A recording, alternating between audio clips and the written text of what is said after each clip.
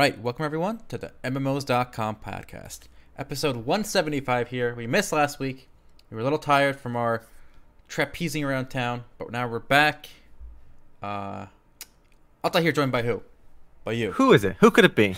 It's Remote. All right, there it is. We're back. Another podcast. Should be a spicy podcast this time, actually, because we got 2 weeks worth of stuff to cover. Plus, some really interesting things happened over the last week in the gaming world. So yeah, they have. A lot of it related to MMOs and online games in general. So this is right up our alley, and we should jump right into the weekly raid, which I think is a very fascinating one this week. Really bizarre, actually, that this would actually happen. Whatever. Alta, take it away. Let's go right to the weekly raid. All right, let's see. Did I actually publish this? No. All right, there we go. Published now, baby. This is fresh off the presses, the digital presses, and here it goes. All right, refresh that page. Yep, there it is. Korea makes account boosting criminal. So, for those of you who don't know what this means exactly, it means that if you pay somebody, right, to log on to your account and boost your rank, like I say in Overwatch, League of Legends, Counter-Strike, all these kind of games, it is now a criminal offense to boost someone's account.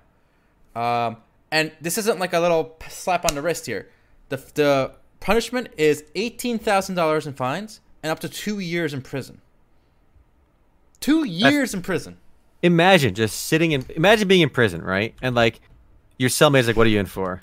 He's like, I'm kind of embarrassed to say this, but I was playing on my friend's Overwatch account, and I got him like a higher rank, and he's like, "What the fuck?" He's like, "I shanked someone. That's why I'm here." Yep. There are two Koreas, guys. This is South Korea. All right. In North Korea, they ain't played MapleStory. Let me tell you that. They're grinding something else. They're grinding those rocks in the labor camp. All right. They play the IRL grinding. All right. They're using that labor IRL. All right. And for those of you who think, well, this is just like a paper punishment, right? Just so they're not going to really do this, right? This new law is an amendment added to an existing law called the Game Industry Promotion Act of 2017.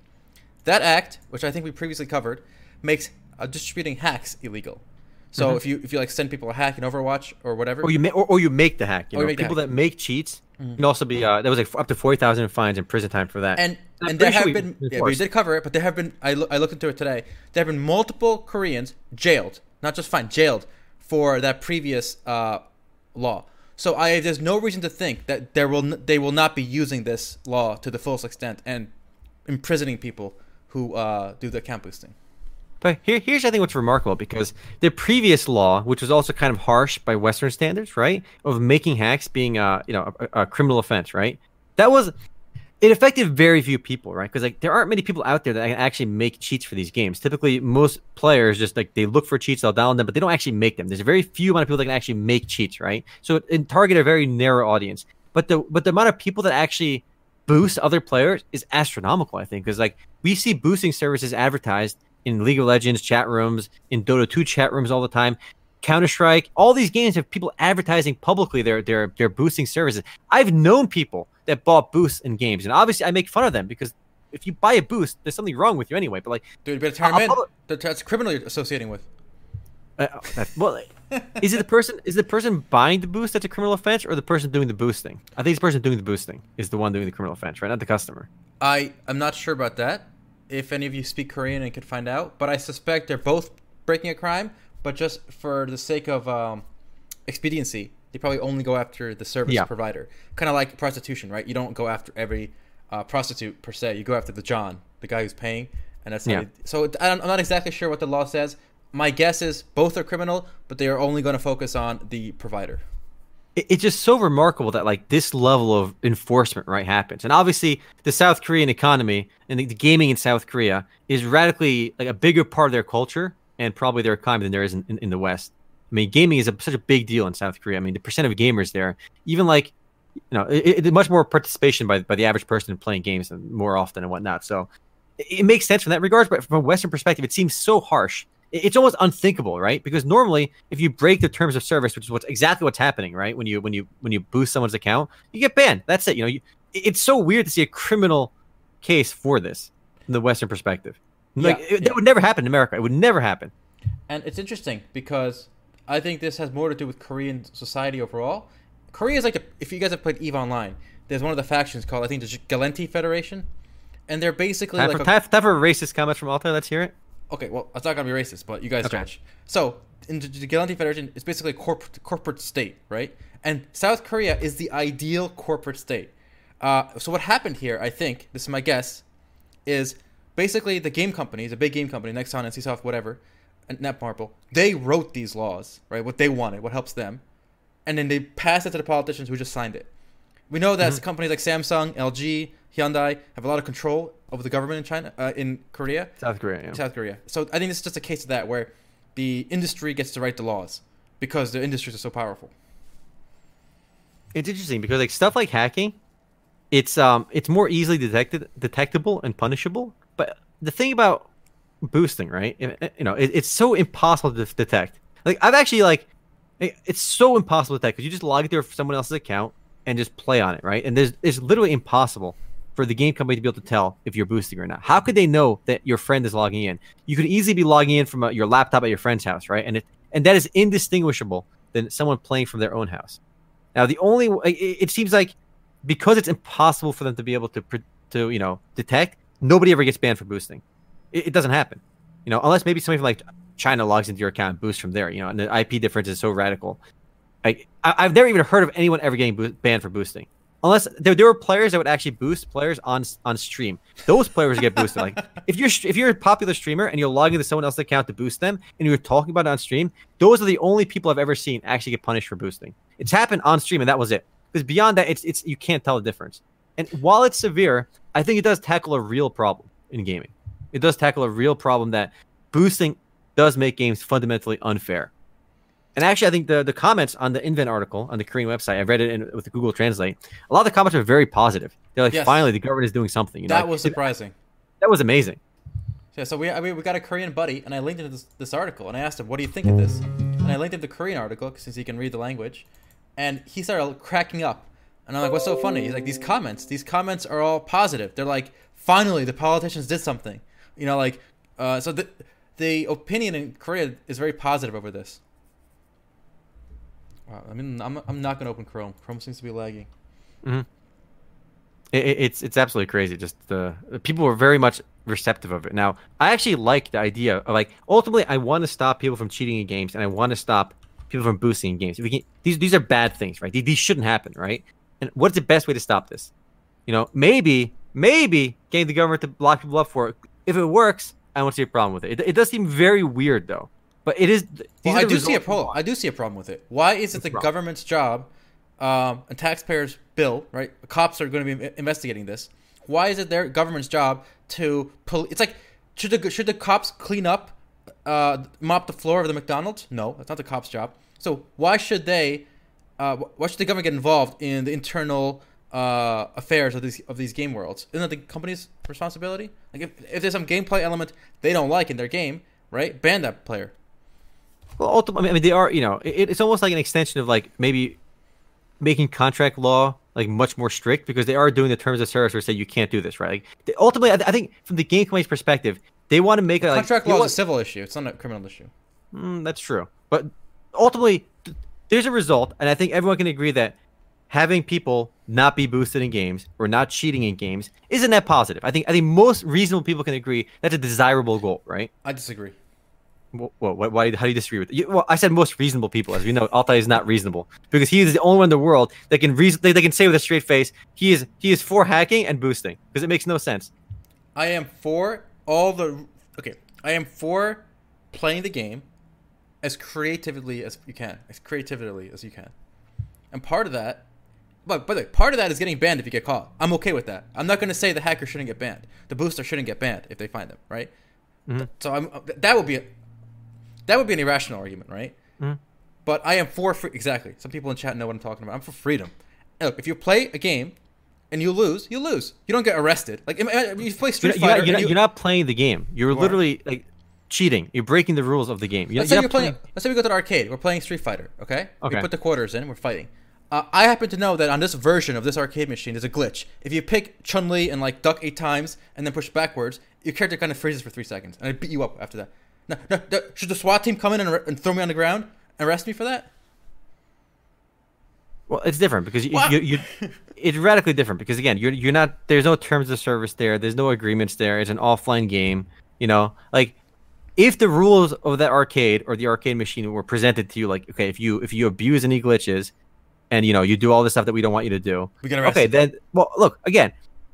If it's something that's not desirable, yeah, why not? Like what? Look, if the arcade wants to kick me out, right, for glitching, whatever, okay. But if you think the government should arrest me for that, hold on. There is a fundamental problem too, because again, game companies cannot identify who's actually boosting, right?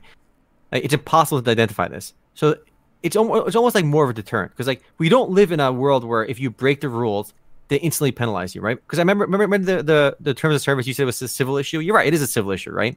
But there is no practical way for game companies or anyone to go after people that break their terms of service, like in civil court. It's impossible because the cost is insane, right? So we don't live in a world That's where not true. Epic is doing this. They're going after everyone at great cost to themselves. And Epic is a much larger company than probably most South Korean gaming companies, right? They're a much larger entity, and they're doing it to almost to like to sort of deterring people in the future, right? And this is over something they can actually find, right? You can't detect boosting. Boosting is not something that's easily, it's indistinguishable from just playing at your friend's house. It's no different. So it's almost like maybe these game companies want to set up, create a deterrent through the government by saying if you do this undesirable activity, you might be in prison. The solution is simple: don't boost, right? Like people that boost are assholes. Anyway. Oh, you don't like the law? Well, you should only be afraid if you got something to hide. What does that mean? Come on, you can't criminalize every undesirable behavior. That's not.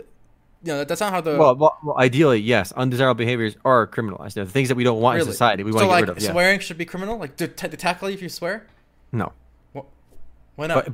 But if you enter my premises, my business, my restaurant, where I very clearly tell you that if you swear in my restaurant, you're going to get tackled. Yeah, sure. Not tackled by the staff and kicked out. I'm okay with that.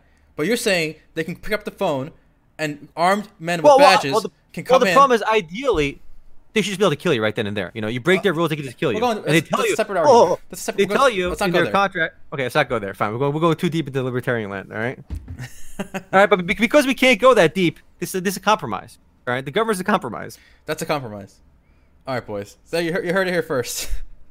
They should, ideally, Riot Games should be able to kill you if you boost in their game. Yes, of course. But ideally, yes, this is ideal. If Riot Games spells out in their terms of service in very plain English, and make sure like it's super like in plain English, if you break our terms of service, we will hire hitmen to come kill you. Right? If they say that and then you break the rules, I don't think they did. And let's say they followed through. You know what? I don't think any reasonable person will say, you know what, that was unfair. It was very clearly fair. You don't like it, don't play.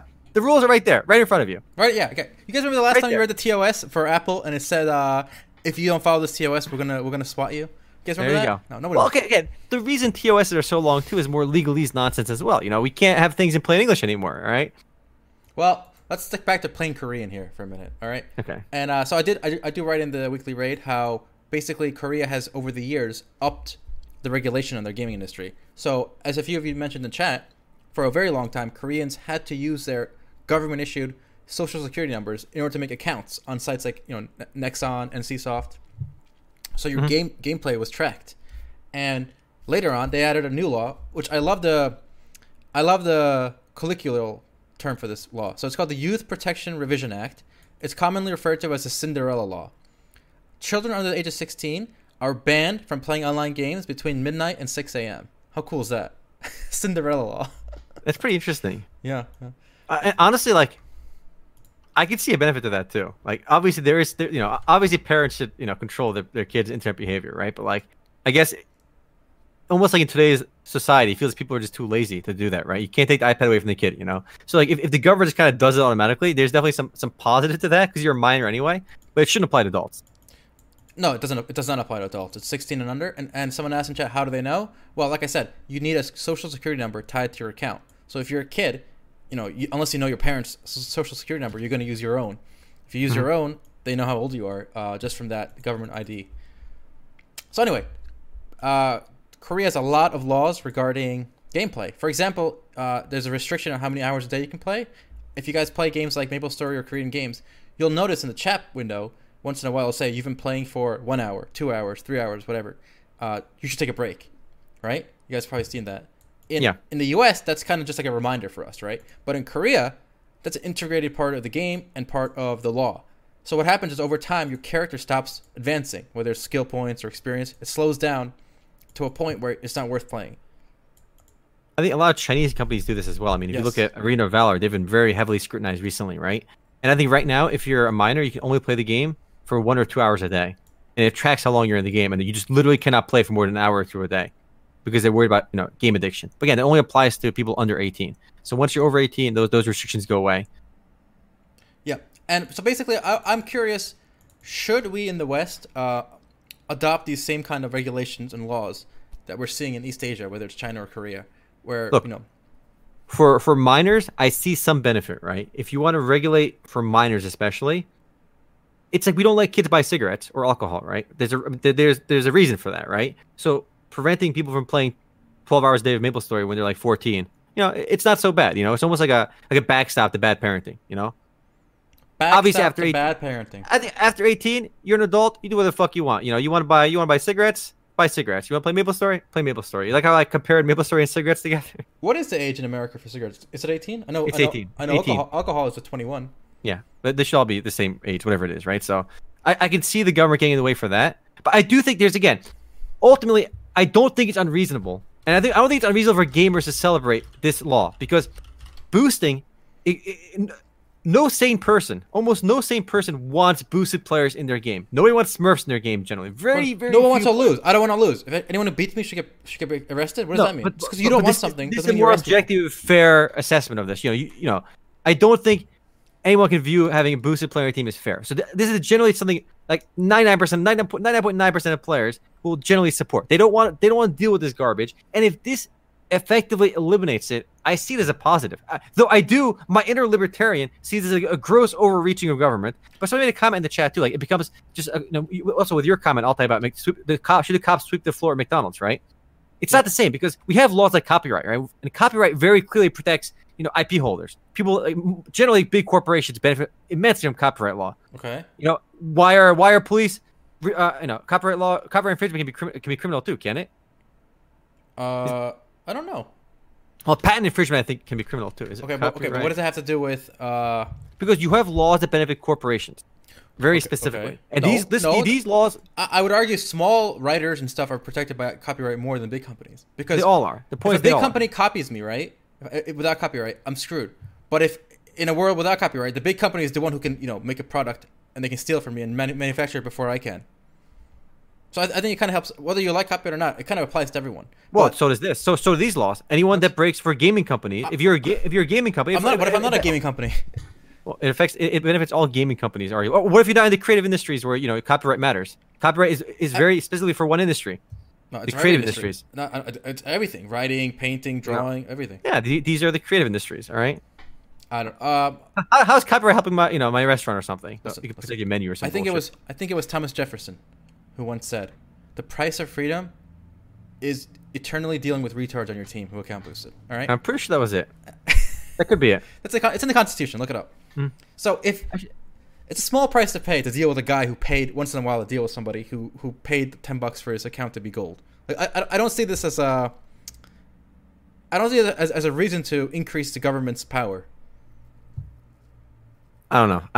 I see a benefit and I see overreaching of government, but I think if it gets the desired results, the ends justify the means, boys. You heard it here first. Korea, corporate state, dictatorship. Here we come. It could be okay. So we let's change topics just for a little bit, though it is still in the same realm. I actually saw this last night. It's actually pretty remarkable. Did you see the Chinese ethics board reviews 20 online games? Did you hear about that, Altai? I saw the headline. I didn't read about it though. Okay, this is actually really fascinating. I think you're gonna like it quite a bit. So I gave you the link. Oh, I love China. This is actually, so if you were unaware, no new online games were getting approved in China. And now they have an ethics board to overlook these games. So 20 games got reviewed recently. And they're looking at basically telling game companies how to fix their games. So look at some of these causes of problems. So if you look at Arena of Valor from Tencent, the cause of that is overly revealing female characters, rewards given based on rank, and distorted concepts of history and culture. Recommended action, corrective action, meaning that they're ordering Tencent to go fix this shit in their game, right? So look at League of Legends too. Obviously a huge game. Now these games are already released in China, so they're being told to fix their shit.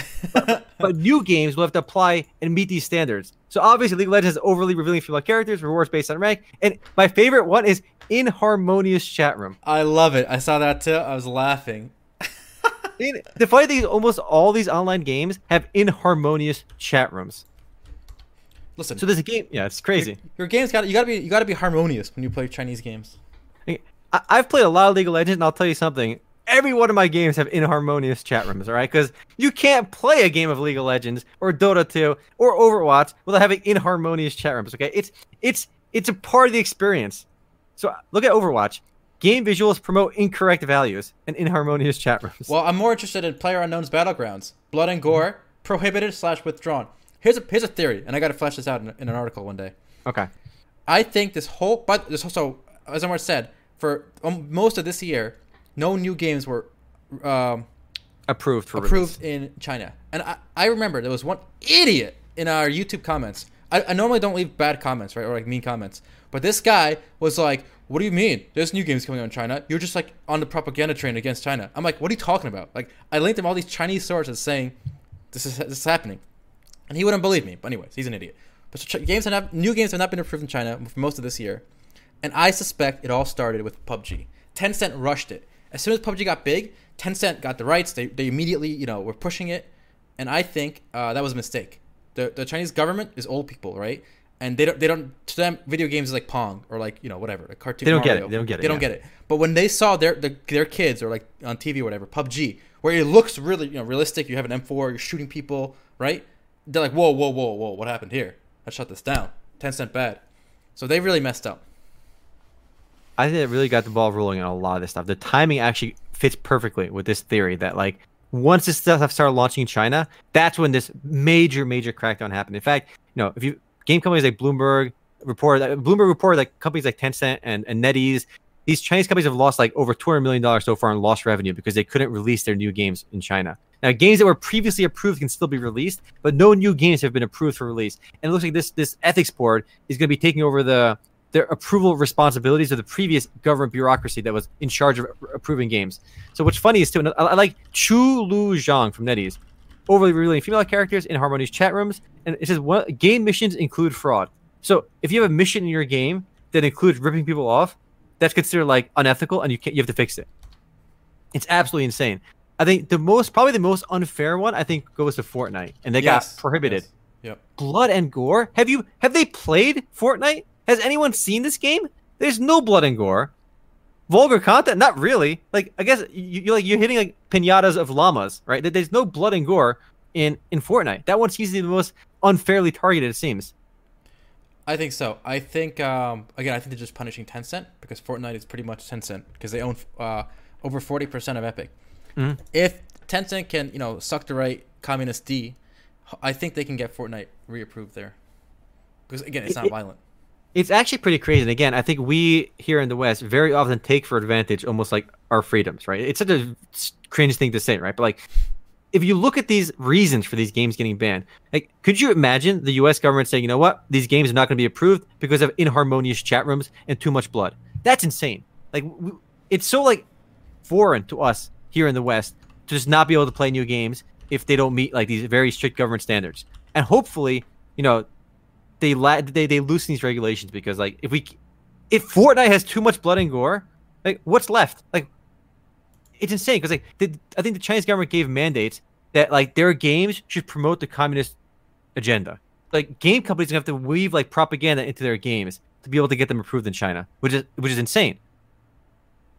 Well, luckily here in the West, since we're so evolved, we don't have to worry about the government doing that because our private companies do it for us.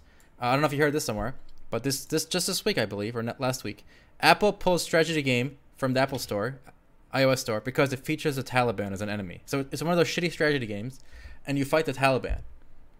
And for that, you fight the Taliban. Yes. And then the game got banned. The game got banned from the Apple Store. Wait, why? I don't know. Terrorism. I don't know. It's weird because you do make a good point. A lot of big tech companies now in America are doing a lot of self-censoring. I mean, people have been following the YouTube drama for a long time where like people getting demonetized, channels. I mean, Alex Jones got banned from YouTube. He's banned on Twitter as well now. We've seen a lot more right-leaning figures, which I disagree with most. I think most of them are absolutely batshit crazy and really bonkers. But I don't think deplatforming them. It's actually a very scary thought that people are losing their patrons, their Twitter accounts, their YouTube accounts, their Facebook accounts because their politics doesn't agree with the. Like obviously, their politics is pretty retarded too. Like a lot of them are very, very conspiracy theory oriented, very weird. But it's just weird that they have so much power to deplatform someone and just take away their source of income. Yeah. So I'd rather them do it. I'd rather Twitter be doing the deplatforming than the government doing it though, because at least it's a private company then. Exactly, and I'm curious to see where this, which system wins. I guess is America going to be happy, from a government point of view, staying back and letting it kind of like the market sort this out? What is allowed, what's not allowed, what's racist, what's not racist? Will the government sit back and let the companies figure it out, or will they step in like China is doing or Korea is doing? Yeah. And this is the game, by the way, guys. This game got banned on iOS because it is offensive to somebody. I don't get it. It's so weird. Because you're fighting Taliban. Yep. Can you tell me? Did you tell me that Taliban have an official Twitter account or something? I don't know about official, but they were they actually. I don't know about Taliban either. ISIS, I know, recruited on Twitter a lot. Well, we know Hamas has one for sure. They have an official one I've seen. It's just bizarre that this gets banned for that. It's here in the West we're living in a bit of a twilight zone as well. But in general, it hasn't really affected our daily lives at all the way it has more so in China. Oh yeah, definitely. It's absolutely nuts. Well, I hope we don't go the way of Korea and we don't make it criminal to account boost more. So we'll see. I was playing. Speaking of Chinese games, I want to make a quick anecdote story over here. I was actually playing a Chinese shooter, a Chinese Overwatch clone, relatively recently, and I want to show you what that looks like. And it's I think the Chinese have done wonders. It's remarkable how much they're monetizing their games. So let me go and link you this video. I just found it over here. So this game is called Gun X Dimension. And you know me, I love playing shitty Chinese games. There's something about playing awful games that just really gets me excited, This is made by the same beautiful guys that make 300 Heroes, the same studio. And you can see in the 2 seconds of the video, the game's options interface is literally, and I use literally in the literal sense, identical to the Overwatch menu. I don't understand why they couldn't design their own options menu where you could change the graphics and the video settings. No, they had to copy verbatim the exact interface for Overwatch. Anyone that's played Overwatch can very clearly identify that too. And a lot of the UI elements of this game are also very much Overwatch-esque. They looked at Overwatch, they copied certain things, and they made a third-person anime shooter. It's really weird. It's a really bizarre game. And there's abilities too, like Overwatch, but you only have a Q and G. So you have only 2 abilities instead of more on Overwatch. Even this map looks very similar to a Overwatch map. Oh yeah, definitely. In fact, a lot of the maps are identical, very clearly inspired by Overwatch maps. I kind of want to see if I can find that page for you now. It looks like every character is D.Va dismounted. Yes. So Altai, look at the official website too, and click the play button on the top right. I want to show that trailer off on Steam as well, on stream. So you can see some of the lower the audio. It's gonna be pretty loud. Which one's the play button? The top right. There's a play button up there. So this is anime Overwatch, and it's ridiculous. I see. So you'll see very clearly in this video how much they inspired from Overwatch when you see some of the maps in the background, some of the characters. The game is pretty fun. Don't get me wrong. It's just ridiculous they can get away with this. It's just funny. You can see the maps in the background. They're literally the same exact maps in the second half of the video once you see the actual gameplay. Those are Overwatch maps. God bless China. Oh yeah. All right. I know these maps. Yeah. Even the characters. There's a character with double shotguns at the end. There's a character with double Uzis. This is totally Overwatch maps. So what's remarkable about this game is actually every piece of equipment in the game. You can buy a shirt, you can buy pants, you can buy a weapon. So every character has their own abilities, kind of like Overwatch heroes. And there's 15, 20 characters you can unlock. And each gear you can buy, different pieces of gear, right? With different weapons, different armor, different pants. And they have 1 to 8 different stars. And every time you upgrade a star on it, you just get more stats. And of course, how do you increase your stats? With real money. So, and there's gacha systems, there's loot boxes as well. So the players that spend more money just literally get more damage and better weapons. So the Chinese Overwatch is whoever spends more money, they just do more damage. Obviously you can overcome the player with more armor and more HP and more damage with skill, but it's so weird how much pay to win has almost, intertwined with competitive PC gaming in China. Whereas at least here in the West, our pay to win is limited to like mobile games for the most part, browser games, and the PC MMORPGs are mostly PvE games anyway. Like you don't really see pay to win in Dota 2 or Overwatch or League of Legends. I mean, arguably League of Legends doesn't have you don't have access to all the characters, right? But like no character gets bonus stats if you pay money. That's not the way it works in China. In so many Chinese PC games that are billed as competitive, they're just pay to win elements right in there built in the same way you'd see in mobile games here in the West. It's so intertwined, and I think we in the West have to take a step back and appreciate the fact that our competitive games have not devolved into the utter shit that's in China. We're living in a paradise compared to the games in China. So, do you think that'll hold, or do you think it's going to merge inevitably? I think it's going to hold, but I think we're going to get a lot less PC games, and developers are going to make more mobile games. Because I think PC gamers here in the West have been very eager to push back against even the hint of pay to win on PC games, to the point where they're just going to make mobile games where it's accepted. And I think we'll still have occasional good games that are not pay to win on PC, like Overwatch and whatnot. But it's remarkable. So, what you just said reminded me of something. So this week we had a big bombshell announcement from Valve. Perhaps one of their oldest franchises, Counter-Strike, is going free to play for the first time in the West. Oh, it's a big one, yeah. I'm not counting Counter-Strike Next on Zombies here. Sorry, guys. Counter-Strike Next on Zombies is my favorite Counter-Strike game. All right, also free to play. Well, for the rest of us, big news this week is Counter-Strike Global Offensive free to play. That's a huge bombshell. And you know what? It's funny. Usually when stuff like this happens, people are happy, right? But look, if you look at the recent reviews on the Steam page, mixed. A lot of people have been bombing the reviews when it went free to play, because now hackers, so they say, are going to run amok. I know you have some friends who play Counter-Strike a lot. I have a few as well, and they've told me that they are very angry at Steam for this because they still have a very much unsolved hacker problem with this game. CSGO has always had a hacker problem. I think there was reports on the CSGO Reddit where they were trying to kind of gauge like how pervasive hacking was in games like CSGO. Now, I don't remember the exact thread, but it was pretty eye-opening just how many hackers existed in the very highest echelons of competitive CSGO, where people were basically tracking. Like one guy posted like, okay, over the last 3 weeks, I played like 100 games of CSGO, and I tracked every single player in Global Elite and Golden Eagle, right? The top 2 rankings in the game. They were in my game with me. So they were all either Global Elite or Golden Eagle. And of those players, after like 3 months, like 10% of them got banned for hacking. And those are the people he played with in the highest tiers of gaming. So it's such a pervasive problem, hacking in shooting games, and especially CSGO. So it's weird that they made the game free to play before being able to, address the hacking problem. Because at least when you got banned for hacking in CSGO, you had to rebuy the game, right? Valve would get there's a $5, $10 barrier every time you want to test your hack. Now, people that develop cheats for this game are going to have free-to-play accounts to test their cheats on, right? Before, you had to test the game with a live account on the live service to be able to see if you can get past the Valve anti-cheat. And now that's available for free.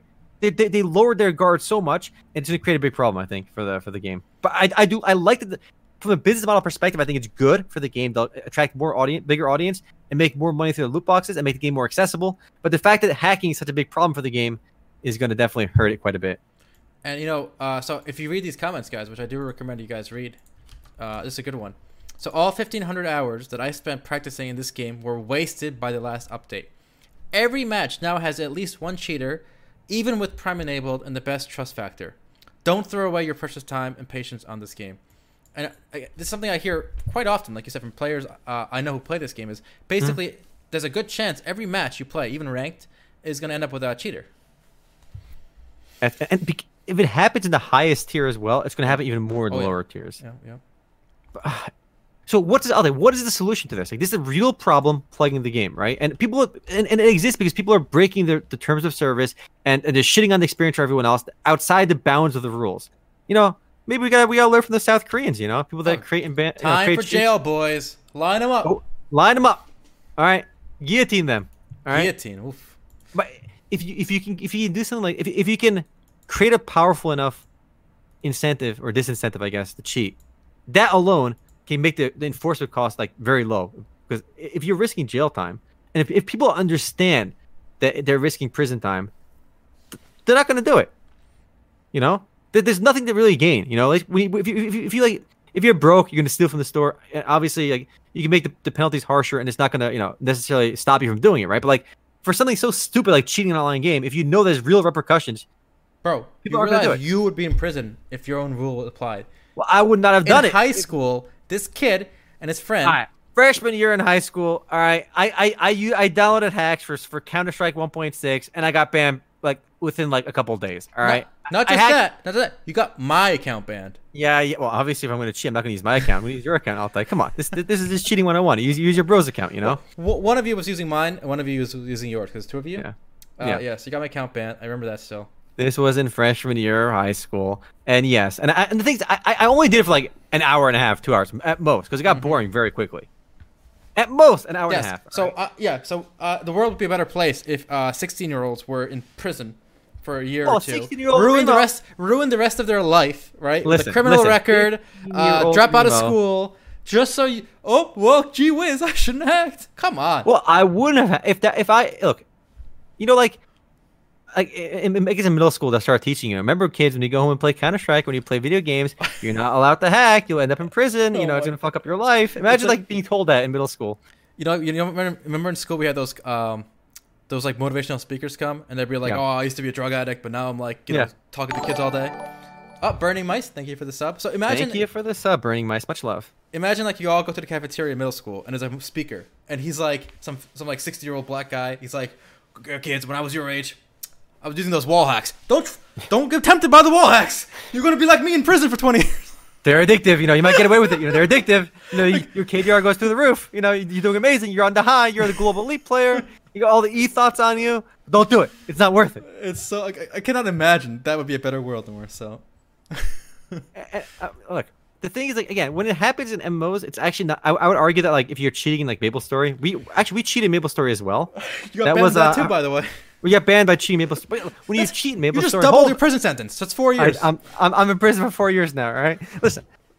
At least you're not affecting other people that much, right? If in CS you or Dota or Overwatch or League of Legends, you're directly ruining other people's experiences, right? Like obviously, you know, I memed and cheated in MapleStory as well when we were like 16 or something. I forgot, 17 or something. I don't know. We had the VAC hack. We just grinded. We just PvE hacked, right?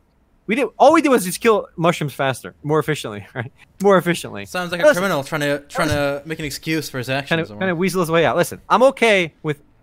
I would never have done it had it been criminalized. And honestly, like it's almost like a situation where like everyone else is doing it, so you feel like a douchebag sometimes when you're not doing it, right? If you're playing like MapleStory, classic criminal thought right Hold here. up. When you in MapleStory this is pre-Big Bang by the way, when leveling took forever, right? Pre-Big Bang, I'm killing some horny mushrooms. I'm killing some undead mushrooms and sleepy wood, right? And every time I look at the map, there's like one asshole vacuuming all the mushrooms into one spot and just killing them all instantly. And like just I see this guy like all the time, and I see like. I look for a different map. There's people cheating on every single map I go to. It's so pervasive. It's hard to not do it at that point because you feel like a douchebag. You feel like a schmuck. If you're trying to kill mushrooms normally when everyone else is hacking you, you feel like a schmuck. So listen, the broken window theory. All right, if everything's you got to clean it up. All right, and so it's not gonna happen. I'm just imagining in shackles in front of a judge in the courthouse. He's wearing an orange jumpsuit, and the judge says, "Caught hacking in MapleStory, VAC hack," and then. What do you have to say for yourself, young man, before I send you to prison? And you're like, bro, everyone else was doing it. It was PvE, bro. Come on. Yeah, there you go. That's my defense. Okay. Now, what's funny is actually, I told the story before. I'll say it again real quick. When I got banned in MapleStory for hacking, I was like a little 55 or something, Ice Lightning Wizard when I got banned, or 60 or something, right? When I had a 10-year ban when I got banned from this, right? And that 10-year ban is up as of like 2 years ago. So I could actually log into my account that got banned 10 years ago and play again. And of course, when you get banned in MapleStory when you're like 16, right? A 10-year ban is basically forever. Like, there's no distinguishable difference in a 16-year-old mind for a 10-year ban and a permanent ban. So I thought, I'm done forever. But yeah, my account's back. I can play it again. Have you logged back into that character? I did. I walked around and just killed. Smell the fresh air and do a monologue. I'm out of prison. How the world changed since you were in prison. Like the Big Bang happened. All the updates happened. If you ever watched Shawshank Redemption, it's like that scene where the old guy gets out of prison. He ends up hanging himself because the world changed too much. In MapleStory, it's like it is a totally different world because you get to like now with the Terra Burning event, you get to like level 200 in probably like a week because I think the new Burning event lets you go up to 200 with Burning. So like you can level up so much quicker now. Actually, I just made a character in MapleStory this week, and so did you. And it's funny, the power creep in MapleStory is second only to DBZ. Like, it's got to the point where in MapleStory now, when I walk around, I can't tell if people are hacking because everyone is so powerful now, right? The abilities are you blow up the whole screen. and everyone can do that now. So there's a lot of power creep for sure. Everyone's got more AoE abilities and stuff that you can level up. I literally cannot tell if they're hacking or not because I just see the whole map blowing up. Right? Is it a hack? Is it a skill? I don't know.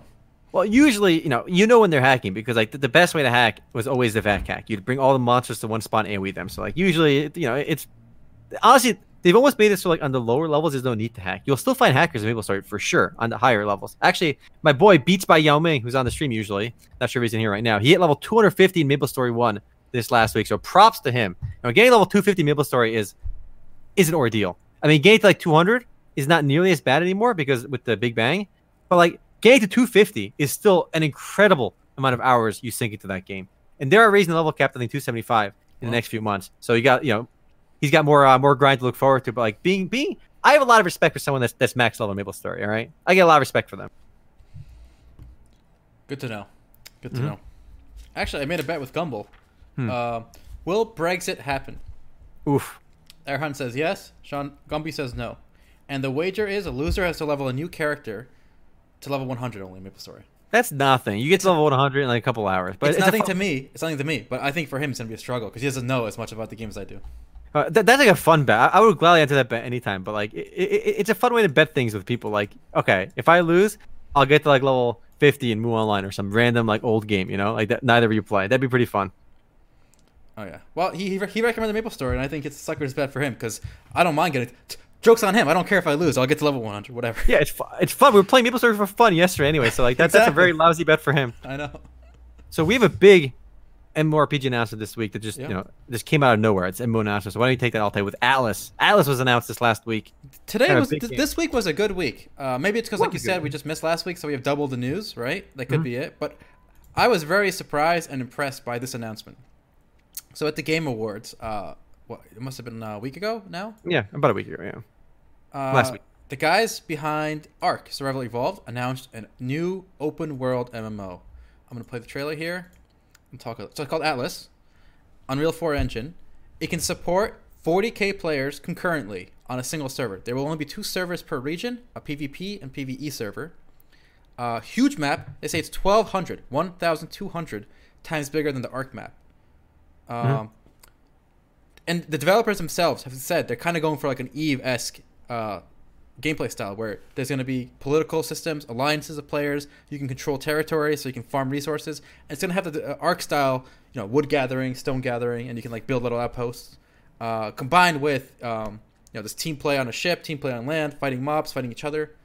So it's kind of combining. It's kind of what we always dreamed about, those Rust style games, but with a persistent MMO style world. It looks really cool, but my biggest hesitation is it's going to be made by Studio Wildcard. And if you've played Ark, the game still kind of runs like ass, doesn't it? Like, optimization was always a problem with Ark. And I feel like if you can put 40,000 players in a single large persistent world that's like 1,200 times the size of a typical Ark map, it's going to...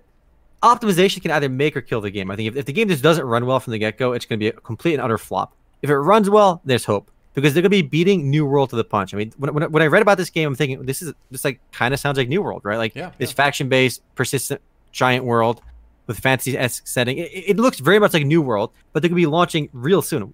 The thing that caught me by surprise the most is just how quickly they're launching from announcement to release. Normally, like you hear about these games, like they'll announce it and it'll be like early access in like 2 years, right? No, this is actually coming out from announcement to early access on Steam in like a couple of weeks. So it did get pushed back, I think, now until the 19th or something. The 19th of December. So remember, it was announced last week, and it's coming out 19th of December. So it's coming out within 2 weeks of announcement, reveal. So I'm going to give them the benefit of the doubt because let's say it is clunky and it doesn't live up to expectations. Yeah. At least they didn't string us along for 5 years, like Star Citizen.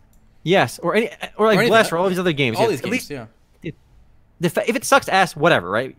They don't string you along for 5 years hoping it's going to be good, and hopefully they don't try milking $100 out of you for early access. Like, they're going to be launching probably, I think, a retail price of like $30. So, like, a lot of these early access games, they string you along for years and years, and they charge you, like, okay, if you want to play the first round of, exclusive Founders Beta, you got to pay $200. Like, what the fuck, all right? And then the $100 package if you want to play the closed beta, and otherwise you wait to, like, launch. At least you'll be able to play the game on the 19th for $30. At least from that perspective, it's way more fair. Yep. If they want to shank me for $30 and it sucks, at least they're going to shank me quickly, okay? Yeah, they're not going to leave me bleeding for 5 years on the ground, all right? Like these other companies. Yeah, and look, and you got to hand to them too. Like they could just kept making their actually developed by Grape Shot Games. Did Studio Wildcard change their name? Obliviator, subscribe. Thank you. Thank Studio you, Wildcard. I made a spin-off studio with that new name. It's still the same. It's the same people, same company, but perhaps they have bad publicity with Wildcard because, like you said, Arc. Here's my guess: they started developing this game obviously years ago, right? Otherwise, they couldn't release it this quickly. But they didn't announce anything, and so instead of improving Arc or like making it function better, they poured those resources into this game. And they didn't want to use the same name for both games, you know? Yeah, yeah. The same studio name, though, it's just, basically the same thing. Makes sense. That's same company, theory. same people, yeah, but different name. I think you got to hand to them, at least in this regard, that the game is pretty ambitious, right? Like, they could have made any other generic title, but they're making a 40,000 players in a single world, some kind of like EVE Online-like experience, a New World-like experience, and it's different.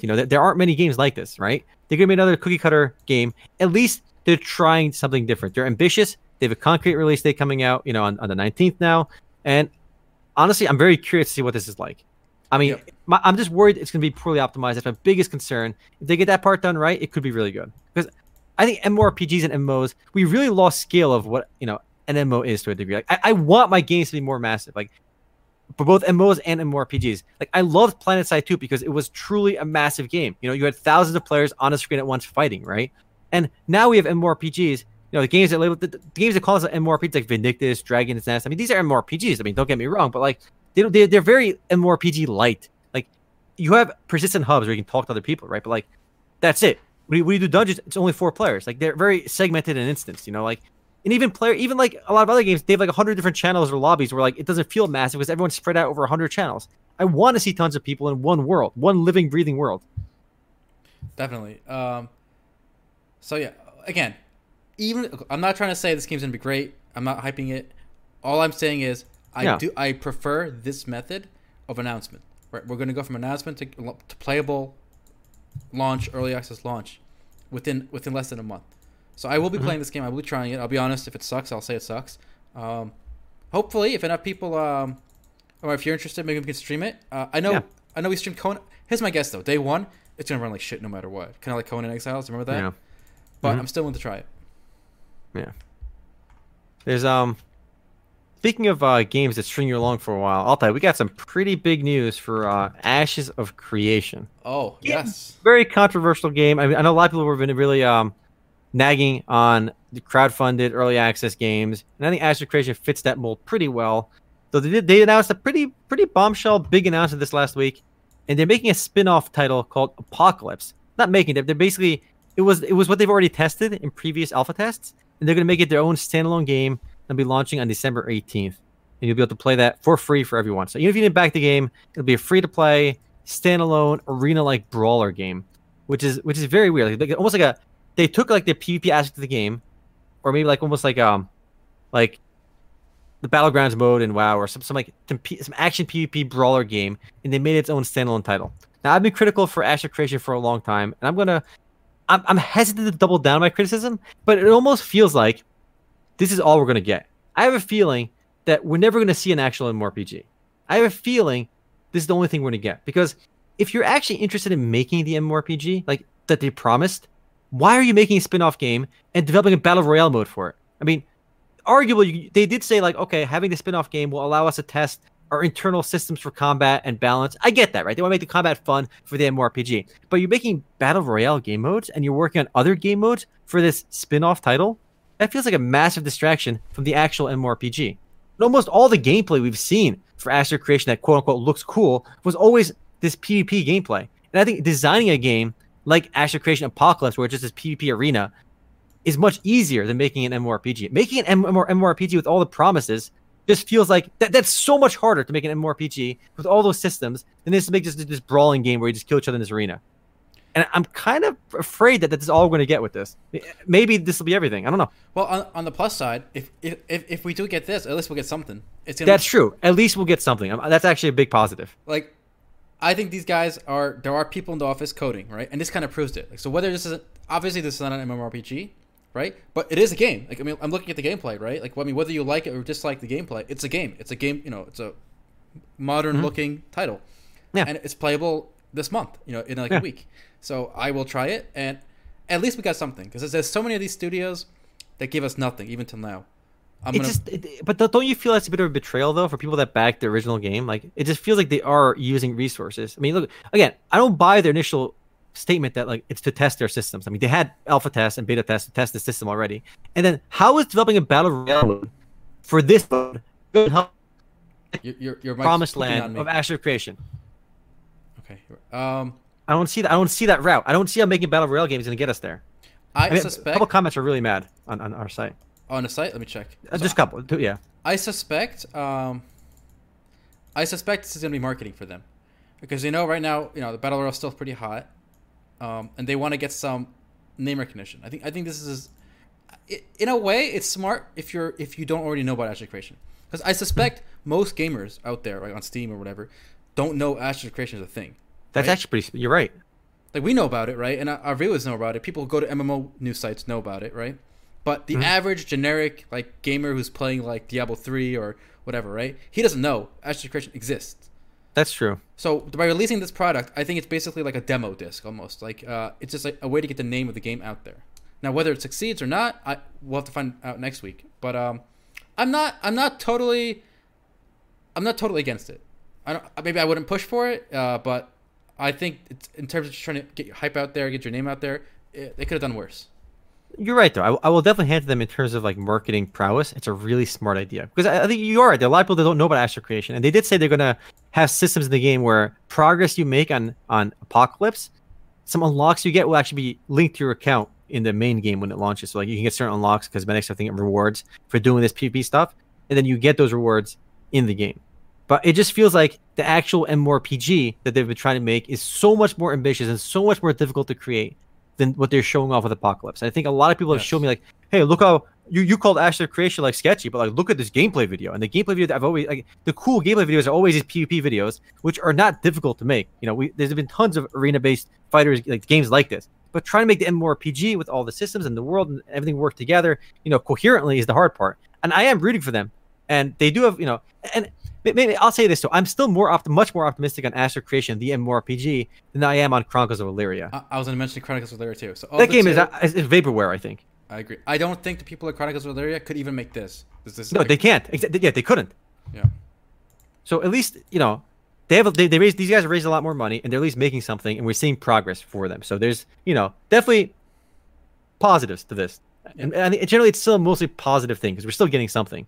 Yeah, for free as well. For free. They could have easily said, be our alpha Patreon or whatever to get that. This. That's what I actually liked a lot too. Actually, that shows like they weren't just using this to milk other players. I mean, you might be able to buy stuff in game, make money through the game some other way, but it's available to everyone for free, and that was really surprising to me because most of the time these companies, if you want to have access to the super early beta, you got to pay $200.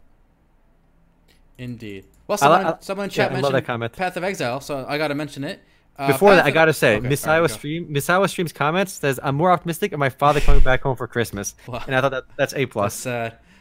But anyway, Path of Exile released a huge new patch today, recently. I think it was early this week, and it's got great numbers. So number 4 on Steam right now, and it's been number 4 since the update came out, picking over 120,000 players on Steam alone.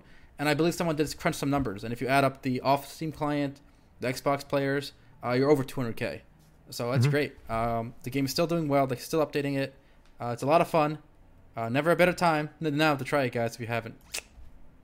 So, I mean, they broke their latest peak concurrent user base, which I think was with the last big update. So Path of Exile is still on a great trajectory. It's one of those games that consistently gets more and more popular in time. So every big update actually gets the game to break new highs. There's only a handful of games like that, where I think Warframe is one of them, Path of Exile is another, Rainbow Six Siege is another, where over time these games are getting more and more popular, not less. I mean, a lot of games they launch with hype and popularity and quickly dip down and never reach those early 1 week player base numbers. But no, Path of Exile is absolutely killing it. I think Altai roped Gumball into it and a few other friends, and they've been playing nonstop. And this is the time the game clicked for them. I know Gumball has played the game before, one of our buddies, but it didn't click for him before until just now. So if you never played it, it's definitely worth checking out. I think a lot of the anger over Diablo Immortal will definitely help them a bit. Yeah, and I honestly think the best days for this game are still ahead. Not even now or behind, because in 2020, their expected 4.0 launch is gonna come out, and I hope by then they'll revamp the graphics again and hopefully the new player experience. Because like you said, this is one of those games where even if you guys try it, I bet you like 80% of you it won't click. You won't get it and you'll quit. And I don't blame you because the new player experience is way too complicated and difficult. Mm-hmm. Walter, you mentioned before. I want to get to a few topics, but we were still on the topic of our vaporware and early access games, right? So, I got an email this last week, and I thought it was hilarious, and I wanted to save it for the podcast. All right, because I thought, okay, so there's a testing event going on right now for Ship of Heroes. Remember that game, Walter? It's supposed to be like this very like early on City of Heroes City of Heroes game. Mm-hmm. So this is the email I got, Altai. And it's actually pretty crazy because what they want to do is they're having a test, right? But not a beta test, right? Not a character creation test. None of that. None of that fun stuff. Okay, this is kind of small text here. Hopefully, yeah. I don't know if you guys can read this, but... It's called a login test. What? They're doing a login test on December 15th. So there's no character creation. There's nothing. Everyone just logs in and stands around. That's a test. So can you stand around though? Is there like an actual area to stand around in? Yeah, I think you just stand still somewhere. Oh, okay, cool. So wow. And what's funny is the guy who even advertised this to me is like, "Hey, you should cover this news." I'm not going to cover this news on the site because it's pretty boring and irrelevant. He said, "In some ways, it's maybe the most boring alpha test of any game development team has ever conducted. There's no character creation, no combat, and not much in terms of powers testing. Players will be constrained to the area under this arch, and then just move around. That's it." So this is one of those games that there's been a long time trying to remake City of Heroes. And it's weird because like they've had a very like active PR campaign where every time they make the smallest possible update to their game, like they email every big news website saying, please cover us. We added, this character creation tool, this tool. But there's no game yet. There's nothing here yet. The game isn't even like 1/100th done, and they're trying to like get all this PR and nonsense going.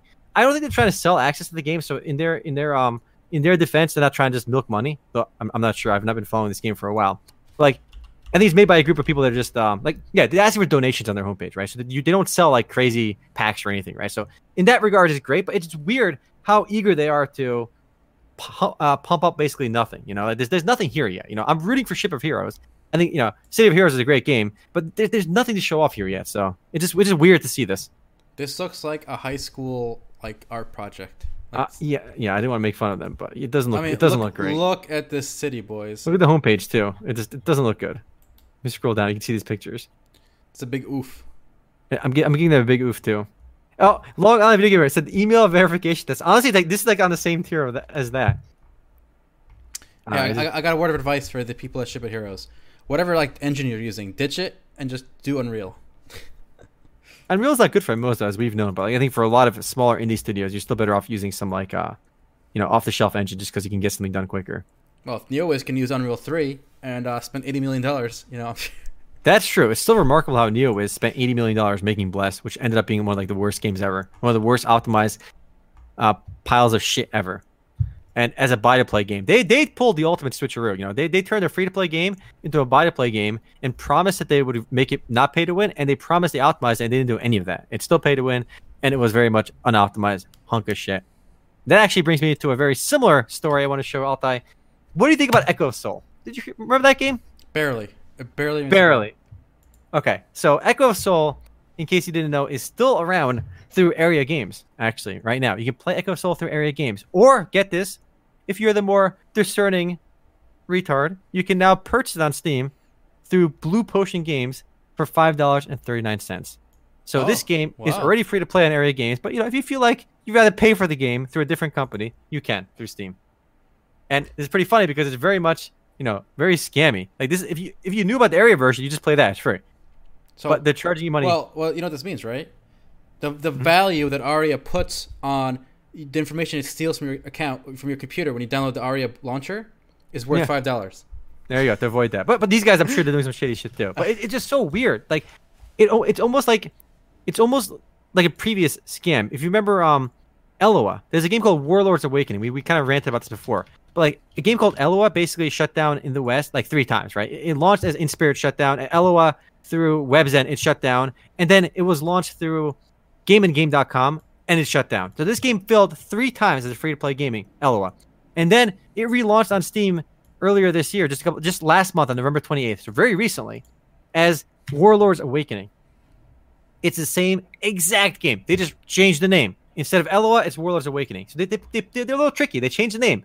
And it wasn't on Steam before. So like now, people are bumping this game on Steam thinking, hey, it's a new game. I should try this. It's not a new game. It used to be free to play and nobody played it. And now they're trying to charge $12 for it.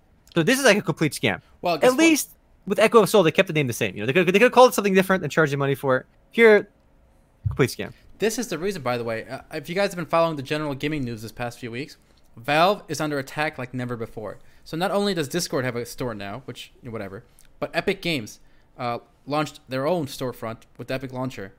And a few big, not big, but like a few, I guess, small to medium-sized companies, they switched from Steam to Epic. Like, you cannot buy the game on Steam anymore because Epic is offering them an 88% cut rather than the 30% that, they're taking a 12% cut at Epic instead of 30% on Steam. And then Epic also promises to curate their storefront. They're not going to have like an automated system where everything is listed. Mm-hmm. And same with Discord. Discord is not allowing any shit game to be on Discord store. And I think that's a big mistake that Valve is making. They're cluttering their platform with shit. People, there are dumb people out there. Like, look at this. Not this one, the other one. This guy for Echo of Soul. Let's see here, Echo of Soul. He lets a comment, negative comment. Failed to install 2 times. Waste of money. This idiot probably just saw this on his new game feed. He clicked it and he bought it. Right? Mm-hmm. Well, Valve should not have allowed this to happen. This game should not be allowed in this style.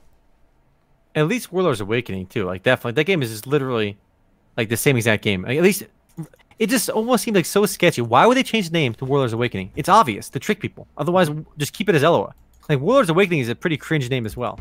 You know, it's like it was a great name. No, it just obviously deceived people. I think.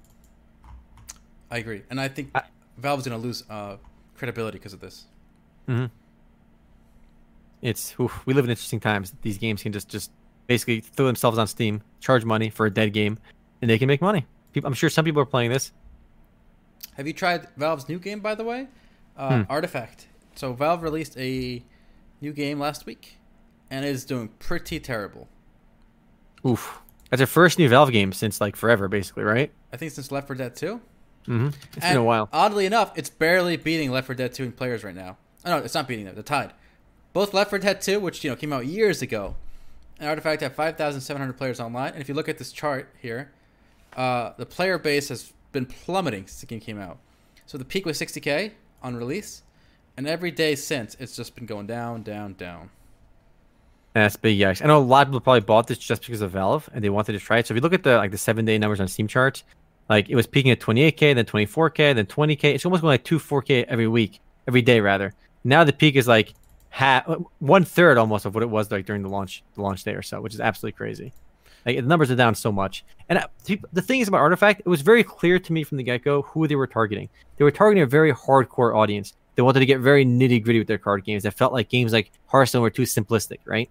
But the problem is when you do that, you kind of have a much more niche audience, because people that like in defense of Artifact, it is different. That it's more hardcore, and the people that play Artifact, they really like it. Like the people that get into it, they really love it, right? They're very invested in it, right? I checked my Steam charts. One of my buddies has like 67 hours in Artifact already, and the game's like barely like a week and a half old.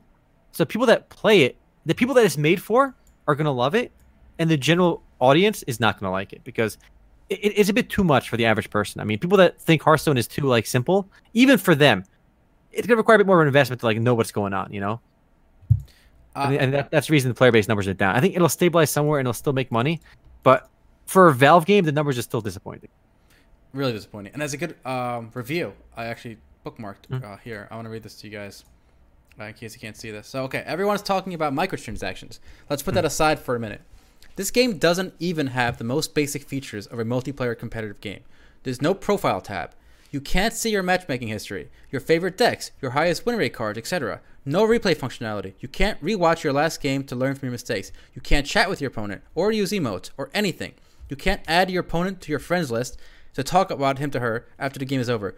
No card emotes / taunts, no post-game statistics, no in-game leaderboards, no in-game MMR statistics, no ranking, no experience / level progression. As a matter of fact, sometimes I feel like I'm playing a single-player game, since there is there is no interaction whatsoever with the other player. For all I know, Valve might be testing their new Dota OpenAI or whatever the hell it's called, and I wouldn't be able to spot the difference. Isn't that amazing? That's actually pretty. That is pretty amazing. That like, look, this is like, like you can get away with like a lot of the lack of these features for like a small indie studio, right? But as Valve, like you're one of the biggest PC game companies in the world, right? You own like the biggest platform. You make billions of dollars from your platform. You've made amazing games, you know, in the past. So the fact that you're missing all these obvious features and like, this is like the easiest stuff. You can slap this stuff on, you know? Like this is like stuff you've incorporated in all your other games before. If you can't put this on your game, that is pretty cringe that they didn't have any of this stuff. And it's embarrassing that it launched as a buy-to-play game, so there's supposed to be a market quality because you're paying for it, right? Where Dota, right, launched a free-to-play game, and it had, guess what it had? It had, you know, profile tabs, it had stats, it had replays, it had, you know, chat, it had all emotes, whatever, right? Like, so it baffles me that it's 2018, and I really think Valve has gone way behind. Like the quality of the engineers or developers there, I guess, or whatever, something's fucking up. Whether it's logistics, or I don't know what it is, but the ability to get shit done. Yeah, it's fucking up. All right, it's breaking down. All right. It's really sad. And like I was complaining, I think 2 weeks ago about Magic the Gathering Arena. That game launched for like 4. It's been open beta for a couple months now, I think. And for the couple months it's been out, the game has no way to play against friends. You can only play against solo queue online. There was no way to challenge a friend, add a friend, or any of that jazz. And they added, like, I think 2 weeks ago, they added a way to challenge a friend by like their friend code or something, right? Before, you just couldn't play against your friends, which is really bizarre for an online card game or any online game, period. But at least in their defense, it was a free-to-play game. It was still pretty inexcusable. And it was in beta, right? Yeah, they said open beta. They said open beta, which is basically released. Whatever. But come on. Even open beta. I don't want profiles. I don't care about any of that shit. If you're missing the ability to play against your friend, like that's a basic foundation, you know, just challenge your friend. It was weird that they added it now. It's back in the game now, but it took a while. Artifact is not even beta. It's just full-out release. Yeah, you're right. It's really... Wait, did they not call it an early access? Nope, no early access, no beta. No, just full, straight-up release. And if they called it early access, you know what? At least give yourself an excuse, you know? That's actually really crazy. How can they call it... You know, it'd be crazy if actually every game you were playing against OpenAI and like they were all bots and it could happen if there's no interaction, you know? I think it's going to happen just from the fact that there's no players left in like a week. So in order to make it seem like you're playing the game still, they're going to have bots. No, again, I think the people that are into it, like, again, like some of my buddies have like over 30, 50, 60 hours into it. You know, like, a lot of people play it for a couple hours and quit, like if it's not for them, right? And the people that do like it, they're going to play it. And obviously there's a lot of Dota fans out there. They're going to give it like extra leeway, you know? Like fans of a game or company are always going to give, you know, their favorite company so much more leeway than they would give anyone else. And I think Valve still has a lot of fanboys out there. I think so, but I think by playing this card, shall we say, they're actually, you know, they're losing a lot because you're right. A lot of people have played this. A lot of people are still in that like momentary high of like it's a new game, so they're defending it and playing it a lot, even though they don't like it, but like they don't want to admit it to themselves yet. But I think another week, I think these numbers will go down. Mm-hmm. So let's make some predictions here. So I say 24-hour peak. Right now is 12,000, okay? 12,500. 1 week from now, so next podcast, what will the 24-hour peak be on Steam charts for this game? Oof, good question. I'm just going to look at the chart and see. I'm going to extrapolate how much it's been going down and go with the mathematical answer over here. Go with your gut. Let's not use some numbers and logic here. Logic and numbers. Who needs them? Fake news. So 1 week from now, I'll say 6K. Are you talking about peak or are you talking about average? 24-hour peak. This middle number. 24-hour peak. 1 week from now is going to be exactly 10K. Okay, it should go down all the time, but it's not going to go down as fast as you think.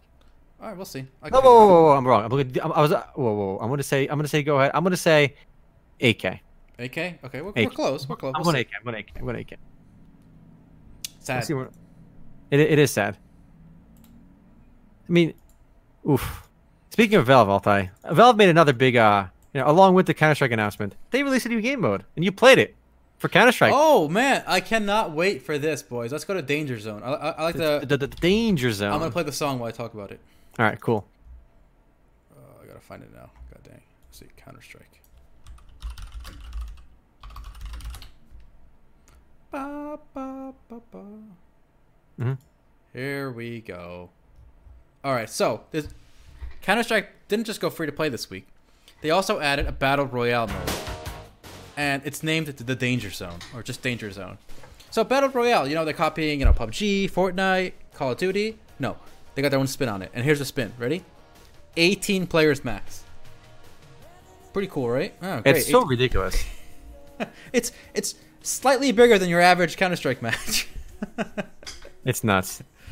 Actually, I think it's smaller. I think if you play casual Counter-Strike, isn't it 10 on 10? I don't play casual, so I don't know. I don't competitive is 5 on 5. Yeah. I think casual is 10 on 10. So this is 18 players max of Battle Royale. You cannot drop in the same location with your teammates. So you guys, you can drop next to each other, but not the same spot. You start naked. You have fists, right? You gotta punch the loot crates on the floor to get weapons. You gotta pick up money. Punch the loot crates, baby. Hype. There are these gates, like these prison gates, and behind them is like loot, like a loot crate. And the prison gates have like a number on them, like 500. That means you gotta pay $500 to open the gate. Now, what does that remind you of? It reminds you of that amazing game we played called Radical Heights. Do you remember that? Oh yeah, I remember that one. That one died pretty quick. Yeah, so they actually decided to copy features from the most short-lived, shitty, meme joke battle royale ever, Radical Heights. It's so weird because we expect more from Valve, right? And like when they announced Artifact, people were always like scratching their heads, like, why are you chasing this like fad of making card games? Like literally after Hearthstone, we've seen like Elder Scrolls card game. There's been like over a dozen random card games. Everyone tried to make a card game after Hearthstone's success. It was like a period where everyone was releasing a MOBA, right? And then everyone started releasing card games. And when that meme died, like after the meme died, Valve announced at TI they're gonna make Artifact. And everyone's like, why, Valve? Why are you chasing this meme years late? And then they released this half-finished product. And now with Battle Royale memes, like it's been years, the Battle Royale meme is dying down. Everyone's been trying to make a Battle Royale mode, and now Valve is chasing yet another meme, and they're doing it so poorly. Both the execution of both this Danger Zone and Artifact were terrible. I was actually watching. I've seen gameplay videos. I know you've played Danger Zone. I haven't played it yet. I've watched Shroud play it, and he was just like kind of baffled. Like, this is so weird. Like people that normally love Counter-Strike, like it's just weird that they added this really poorly put together game mode by such a renowned studio. I think it hurts the reputation a lot.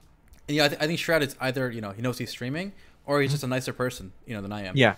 But when I was playing it with my friends, we were laughing out loud while playing it because how bad it was. So in Counter-Strike you can buy, at the beginning of the round. So they incorporate the whole buying feature into the game as well. So besides punching loot crates for guns, you can also buy guns. But when you push B to open the buy screen, you pull out like a tablet and you click what you want to order, and then within like a minute or two, a literal drone, like a delivery drone, like the flies, goes. You hear it coming toward you, bzzz, and it like bumps into the roof of a building if you're inside, so you got to go outside, and it drops the loot on you. So that kind of reminds me of the calling. You get if you have enough money, you can bring like your ultimate package to you. Interesting. And so we're making jokes about like Amazon Prime and Bezos, like, hey, we got a delivery here, Amazon Prime, let's go. It's just bizarre. It's a really bizarre mode. It's just weird that Valve went from this like really respected game company, game developer, and their last two like this game mode and Artifact were just such busts. And then there's no more innovation coming out of a lot of these companies. I think we were talking to pregame too, just about how much like so many games have now fallen into like being so generic and formulaic, and that's why I was kind of hyped for Atlas, because it's not exactly formulaic. There's a few other games vaguely like it, but there's it's at least different, right? There's just so many games, especially on the mobile front, that are just very formulaic. They're all the exact same. And even like a lot of PC MMORPGs, these Korean developed MMORPGs, like I feel like I'm getting either like this instance dungeon persistent hub style game that we've seen in Soul Worker, Critica, Dungeon Fighter Online, Vindictus, like there's like 50 games like that. Or you're playing a more traditional like 3D looking MMORPG like Shea, Last Chaos. And like it just they feel so formulaic. We've like lost. There's like been no innovation really. And I think one of the reasons people are hyped for Black Desert Online, probably the MMORPG people are most hyped for of like the last like couple of years. And Blade and Soul probably here in the West because it was out in Korea for a while. Like at least the action combat made them different. They were still formulaic, but like I really got to hand it to both Blade and Soul and Black Desert Online. Despite their business models and some of the pay-to-win accusations and problems with the monetization, they're different at least. The combat systems in those games are radically different. I mean, there's only 3 persistent MMORPGs with action combat, and that's Terra, Blade and Soul, and Black Desert Online. That's it. If I missed one, I'm sorry, but like with actual persistent worlds, that's it. I have high hopes for Pearl Abyss. I know I'm like the pessimist here usually, And I'm gonna, if something's bad, I'll call it bad. But in terms of potential, I think the people, whoever is working at Pearl Abyss, whatever developers they have, I think have a lot of potential. I am eagerly awaiting their next game, and I think that's a good hope for the genre in general, or gaming. I don't know what to make next. Is it an MMO? Is it a shooter? I don't know. But whatever it is, at least I know they will have the technicals right. Yeah, even their mobile game, I mean, it's still autoplay. I did a first look video for it, the Black Desert Mobile, but it does like the mobile, like, especially with mobile, there's actually mobile is more formulaic than even PC games. It's actually pretty sad how formulaic these games, generic these games are, but at least Black Desert Mobile just was unbelievably polished compared to a lot of other mobile games. And actually, it's pretty remarkable how much money Black Desert Mobile is making. I'm not sure if we pointed out this in a previous podcast, but I'm pretty sure mobile at this point makes like multiples of the PC version. But it was actually the character creation was excellent. It was the first mobile game to have true PC-like character customization in terms of appearance. It was actually beautiful. And now, there's not much you can actually see about your character because, it's a mobile game, right? But like the actual appearance customization, character customization was beautiful. It was just like the Black Desert PC version. It was that in-depth on mobile, which again was unheard of. And if you look at a game like Lineage 2 Revolution, right? This game makes so much money, but you have like 3 hairstyles, 4 hair colors, and a couple faces. That's it. That's your average mobile MMORPG. But at least Pearl Abyss, they've shown they're competent, which I think I like. Yeah. And again, that's not to say they won't mess up the business model or whatever. Yeah. I'm talking about the technical strategy here. They sell like cosmetics and stuff, which give you stats now, which I'll be pissed off about, but yeah, it's crazy. There's some good news, though. I want to talk about quickly run down a few bullet points of good news this week. I knew I was in a good mood this week. And besides Path of Exile, here's some of the reasons why. So, Maple Story finally added 1920 by 1080. Oh, that is, God bless. That is such a good feature. Yep. I've been playing it with that. I totally forgot, but you're right. Yep. Windowed 1920, 1080 on my 2K monitor. Beautiful. Mwah. Nothing is, it's not too annoying now. Works just fine. 2, Dauntless, the Monster Hunter style game. It announced a pretty big announcement recently. Marino, you covered this. It's coming to consoles and mobile, all cross-platform, just like Fortnite. So that's pretty cool, I think. That's actually remarkable that they're going to be able to put Dauntless cross-platform play on every console and everything. Fortnite, I think, is one of the only games where you can play on PC, on console, and on mobile all at once. Yeah. And I think Dauntless is trying to follow that in footsteps over there. But Dauntless is I'm curious to see how it's going to work because there's a lot of fidgety gameplay required in Dauntless. It's if you haven't heard of Dauntless, it's basically Monster Hunter World-esque. It's got a very Monster Hunter inspired game. And if you can have that full experience on mobile and it works well, it'd be pretty great. Yeah, I think so. And I think you mentioned, Amar, the developers said they're actually happy with the game so far. It's still in some kind of open beta, right? Yeah, they're doing well though. Yeah, so it's another one I want to give it. After this big expansion comes out, I want to give it a shot. Mm-hmm. What was it? Oh, Lineage 1 also got remastered. This probably matters less to us here in the West, but I am happy to see such an old game by NCSoft continuing to receive updates. And they're not trying to update like the whole engine like Ultima Online did, like many times. Yeah.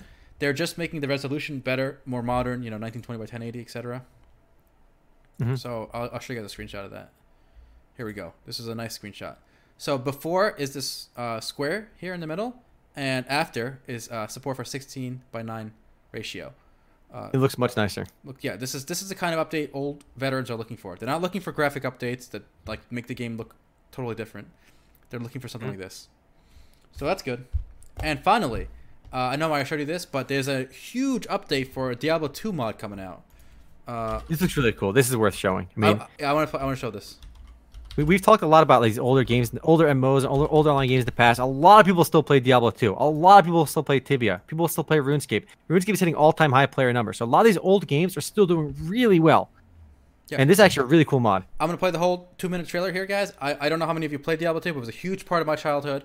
And this shows you that Blizzard, you still had an audience that was looking for a mature, dark Diablo-style game. But you didn't deliver that with Diablo 3, and that's why Path of Exile is doing so well. That's why everyone got so mad at you over Immortal. But here we go. This is what Diablo 4 should be. Ready? Here we go. Not Diablo Immortal.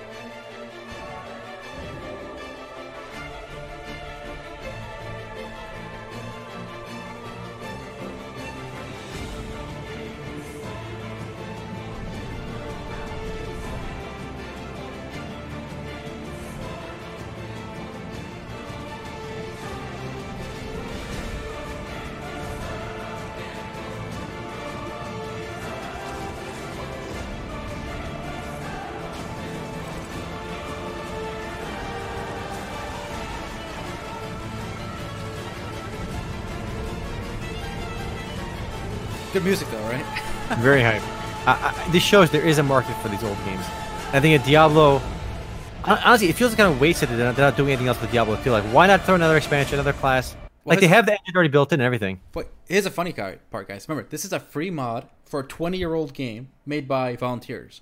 Now, compare this content, amount of content you get here, to their last thing Diablo 3 gave their fans. The Necromancer one class, update. And it's been over a year since then. It's been over a year since then. Like, how pathetic. It's crazy just how much, like, it's amazing what the fans behind Diablo 2 or this Diablo 2 mod have accomplished. And again, they're doing this in their spare time, you know, versus a company like Blizzard, which is worth like $20 billion and has enough money to hire like the best programmers. And they can't do what this guy is doing. It's crazy. Well, they can't do anything. They can't make the game themselves. They're licensing it to NetEase in China to do it because they can't even make it. They can't make anything themselves. So they're just paying some other company to do it. Young Flame made a good comment. Modders are the future. It's actually still remarkable just how much, like how good modding has been, and modding has led to modding led to the creation of the battle royale genre. Modding has created to the concept of tower defenses through old like StarCraft custom mods. Modding has led to the creation of MOBAs with Dota, which led to League of Legends and Dota 2 and whatnot. Like modders have created like all the good things we've had, and I feel like a lot of big companies have polished it up, right? But like all the good ideas come from modding and modders. You know where a lot of modders get their start? Well, nowadays it's going to be Minecraft, I imagine. No. Well, I mean, first they usually are also the guys who write hacks for games, because how you learn how the game ticks behind the scenes is, you know, first the easiest thing to do once you learn how to get into the back end is change the variables and get hacks, and then later as you get more knowledge and interest and creativity, then you make the mod. So I think if you send to prison, that's the thing. If you stop hackers, right, or like ability to tinker with code and good or bad consequences, I think you're going to kneecap the skill development of a lot of modders. Mm-hmm. So defending hacking here. Well, again, I've been saying this for a long time. I think the next big thing in PC gaming or even mobile gaming is whoever can really capitalize on modders to the point where a game company has to build the tools, the engine, the stuff to make something, right, and just let the players run with it. And that was what the premise was for again that mobile that Korean MMORPG. What's it called? The really nice graphics that was kind of hyped for. I forgot the name now. Oh, I know what you're talking about. You're talking about the one that looks like Mabinogi. Yeah. What's it called? Peria Chronicles. Peria Chronicles. Yeah, like whoever does that really well, I think is going to do amazing. You know. Oh, yep. Well, with that, I want to show you guys a video for alpha footage for Dual Universe that came out last week. But we're out of time, so you have to stick with us in the post game to see some Dual Universe alpha footage. Yeah, another crowdfunded game. I'm not optimistic on this crowdfunded nonsense, but we'll see. I'm not super excited either, but it does have a lot of that player created content. So yes, we'll see that. Okay, thanks for watching, guys. All right, take care for YouTube. Yep.